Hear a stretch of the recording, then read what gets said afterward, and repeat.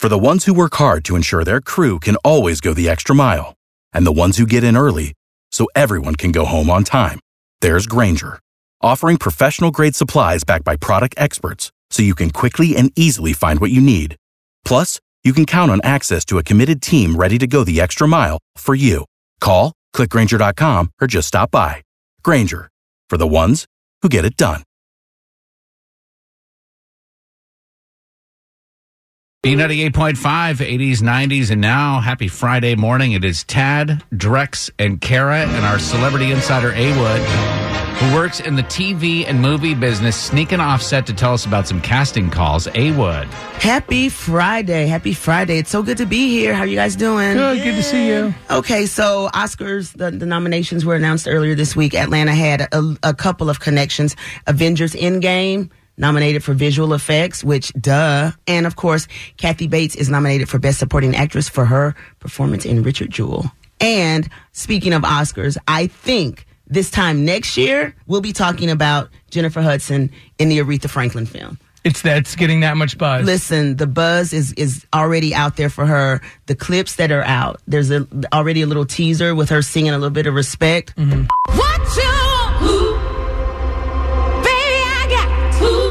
Respect to J. Hud. So I heard that even though Aretha handpicked Jennifer Hudson to play her, the family's not really jazzed about this whole thing going down at all. Seems like the family's not feeling it. But again, I don't think it's a J. Hud thing. I think they're just not feeling the movie. They don't because want... I think there was another story or book or something that was being written that they weren't down with either. But the one that's the movie that's being filmed here is the one that Aretha had already spoken to the director before she died, and she did, like you said, pick J. Hud, and the family's not down for it. Wasn't there an issue with Aretha's will?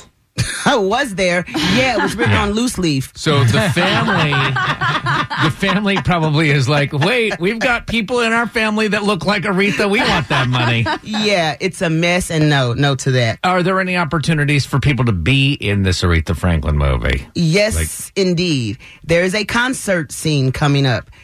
I am looking for background actors with black attire to portray fans. So if you are available, you will be shooting in Duluth on Wednesday, January 22nd. All ethnicities, you just have to have black attire. And again, this is the 50s and the 60s, people. So, and if you've been in it before, again, since it's just background, you can actually submit for this again if you've been on set already. That sounds like a pretty easy gig.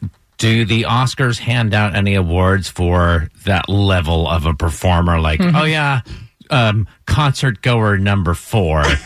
No, they do not. Make your speech. I would feel like if they gave out awards for background actors, they'd give out awards for great casting people on the radio, and then I'd be Oscar nominated. But no, they do not. And again, men, you got to have like black suit, white shirt, black dress shoes, no sneakers. You got to be period correct. And ladies, simple, plain little black dress. So easy. If you are available, please head on over to the Tad and Drex page at B985.com and tell J. Hud that A-Wood sent you.